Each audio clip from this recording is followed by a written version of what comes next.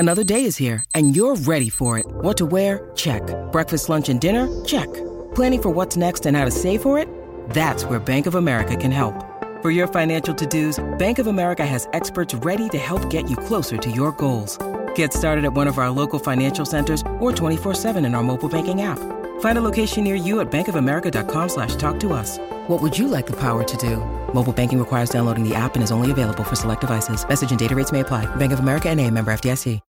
When you need mealtime inspiration, it's worth shopping Kroger, where you'll find over 30,000 mouth-watering choices that excite your inner foodie. And no matter what tasty choice you make, you'll enjoy our everyday low prices, plus extra ways to save, like digital coupons worth over $600 each week. You can also save up to $1 off per gallon at the pump with fuel points. More savings and more inspiring flavors make shopping Kroger worth it every time. Kroger, fresh for everyone. Fuel restrictions apply.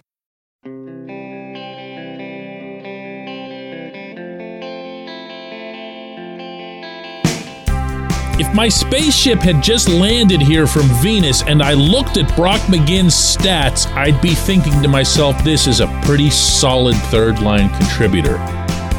And you would send me on the first spaceship back to Venus, and rightly so. Good morning to you. Good Tuesday morning. I'm Dejan Kovacevic of DK Pittsburgh Sports. This is Daily Shot of Penguins. It comes your way bright and early every weekday if you're into football and or baseball. I also offer daily shots of Steelers and Penguins in the same place, not coincidentally, that you found this program.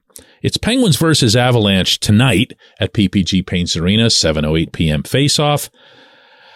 I'll be there covering it. I'm looking forward to covering actual hockey for the first time in quite a while.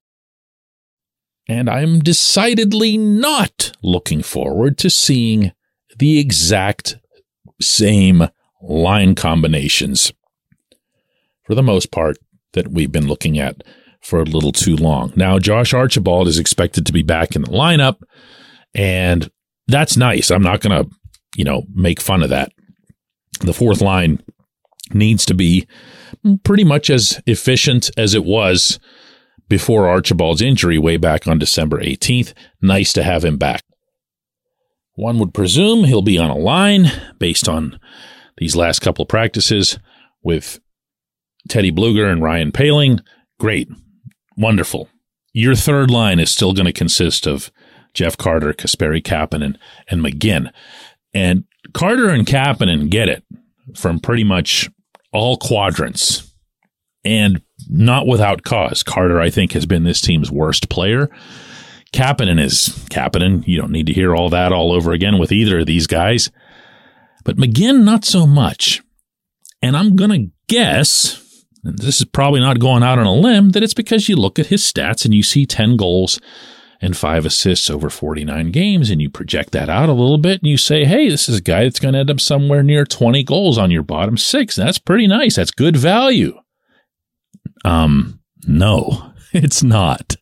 This is not a player who has made an impact in Pittsburgh. This is not a player who has supplanted in any way, shape, or form Brandon Tanev.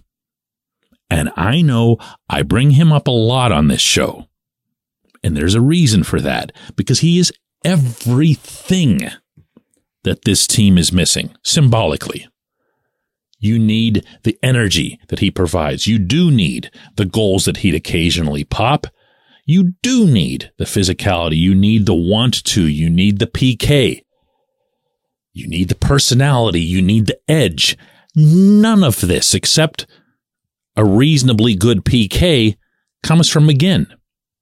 That's it. That's it. The guy, I have a hard time actually saying something negative about him because I don't know what there is to say about him. I just don't see him as a bottom six type, and I'd feel the same way even if the fourth line was just all of a sudden this forechecking machine that made things happen, and you could afford to have a third line that just occasionally popped a goal and didn't do a whole lot else. I'm not putting the burden of Carter and Kapanen being non-things additionally onto McGinn, is what I'm saying. McGinn has his own level of being a non-thing. And one thing that you have to remember is that McGinn was signed after Tanev was lost in the expansion draft, which never had to happen to Seattle, of course. There were 100 different ways Ron Hextall could have kept both Tanev and Jared McCann, which I understand hindsight is always clearer, but it wasn't hindsight for everybody at the time, believe me. And part of the justification for this, meaning letting Tanev go and then going out and signing McGinn, was that, you'd get McGinn and you'd get him at a slightly lower rate than what you paid to Tanev at a lesser term. Okay, great. So what did they do with the savings? They gave it to Kapanen. I just, there's things about this team that feel to me like they're solvable. And then there's looking at McGinn, just watching him play, watching his demeanor, and wondering what it is that they could possibly see that says, yeah, that's where it's coming from. I asked McGinn after practice, coming out of this break, well, here, just listen to it. Brock, where's the energy, the grit, and everything going to come from on these third and fourth lines? Ron Hextall was talking about it too. He wants to see more of it. Yeah, I think it's just the mindset. I think we're all ready to come back right now after break and get to our game here. I'm picturing your game where you had the early hit, got everybody going. Can the third and fourth lines bring more of that? Yeah, I think we all know our roles, and I think just going out and doing it. And I think we just got to be able to bring energy to the group and build off of that.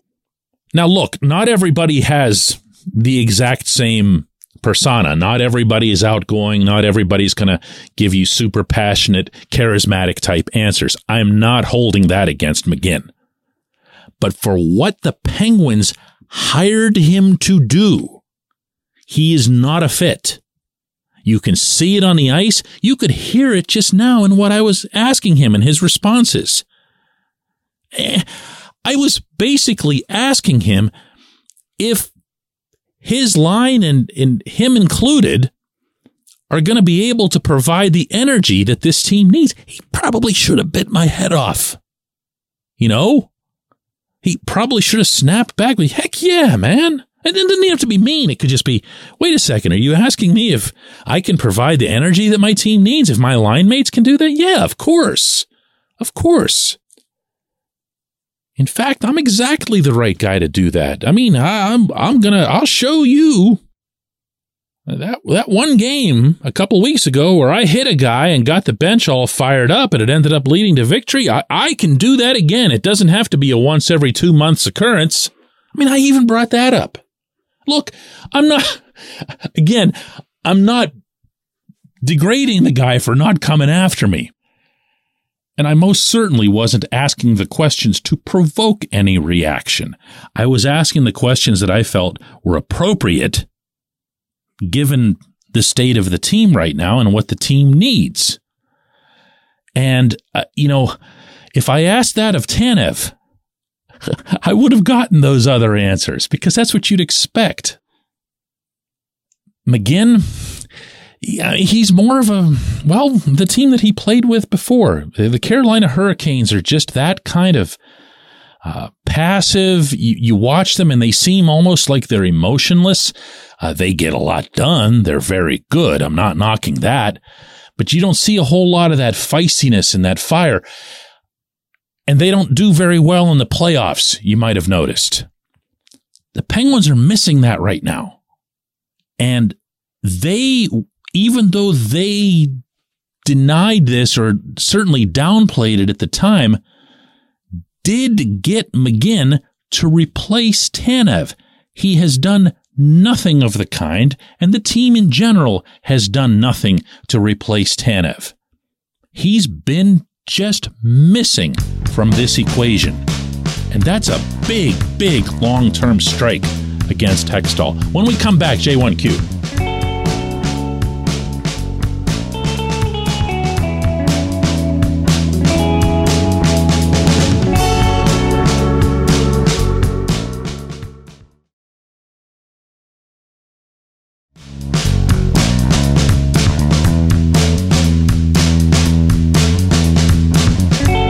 Today's J1Q comes from Carmen, who says, my takeaway from the past couple days is that the ceiling for this team is a wild card spot and a competitive first-round playoff exit. And that assumes Tristan Jarry and the key players stay healthy.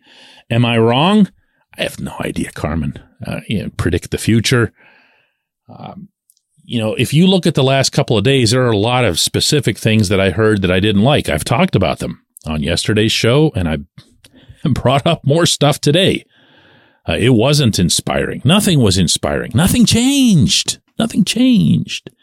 Nobody really said anything different other than Hextall saying anything at all. Nothing changed with the line combinations. Nothing changed with the perceived urgency, at least not to my sense, from being around them.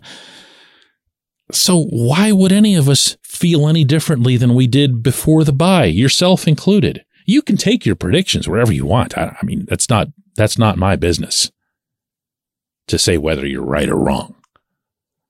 I just know that they've not given anyone a reason to feel differently, possibly, and most importantly, including themselves. Now, I'm not into the middle of the night Jim Rutherford trading Carl Hagelin kind of moves that are aimed at just shake the team up, get them a little bit unsettled. But that's not what this team needs. I don't think this team needs a shake-up. I think this team just needs some different players, particularly on that third line, possibly the fourth, unless those guys can get it back together. I think there needs to be a solution to the Brian Dumoulin problem. I think there needs to be a solution to the backup goaltending problem. I think, like you pointed out yourself, Jarry needs to get on the ice and stay on the ice, and he needs to go the full-blown Connor Hellebuck / Martin Brodeur for the duration of this season. He needs to go all-out Iron Man.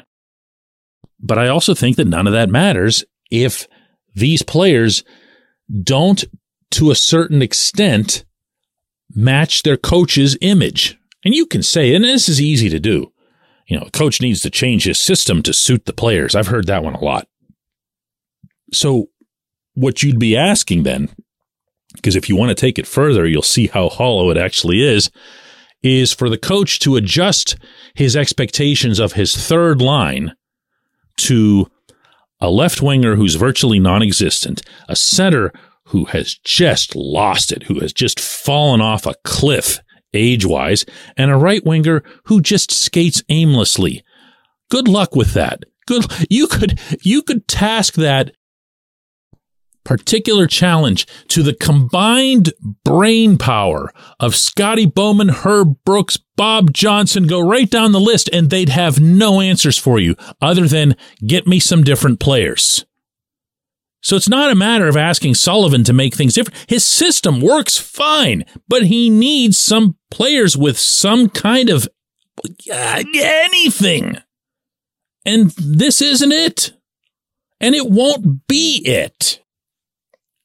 So yeah, I mean, as far as whatever it is that you're feeling, if you're feeling down now, that means you felt down before, and I'm not any different. I appreciate the question. I appreciate everyone listening to Daily Shot of Penguins. We'll do another one of these tomorrow.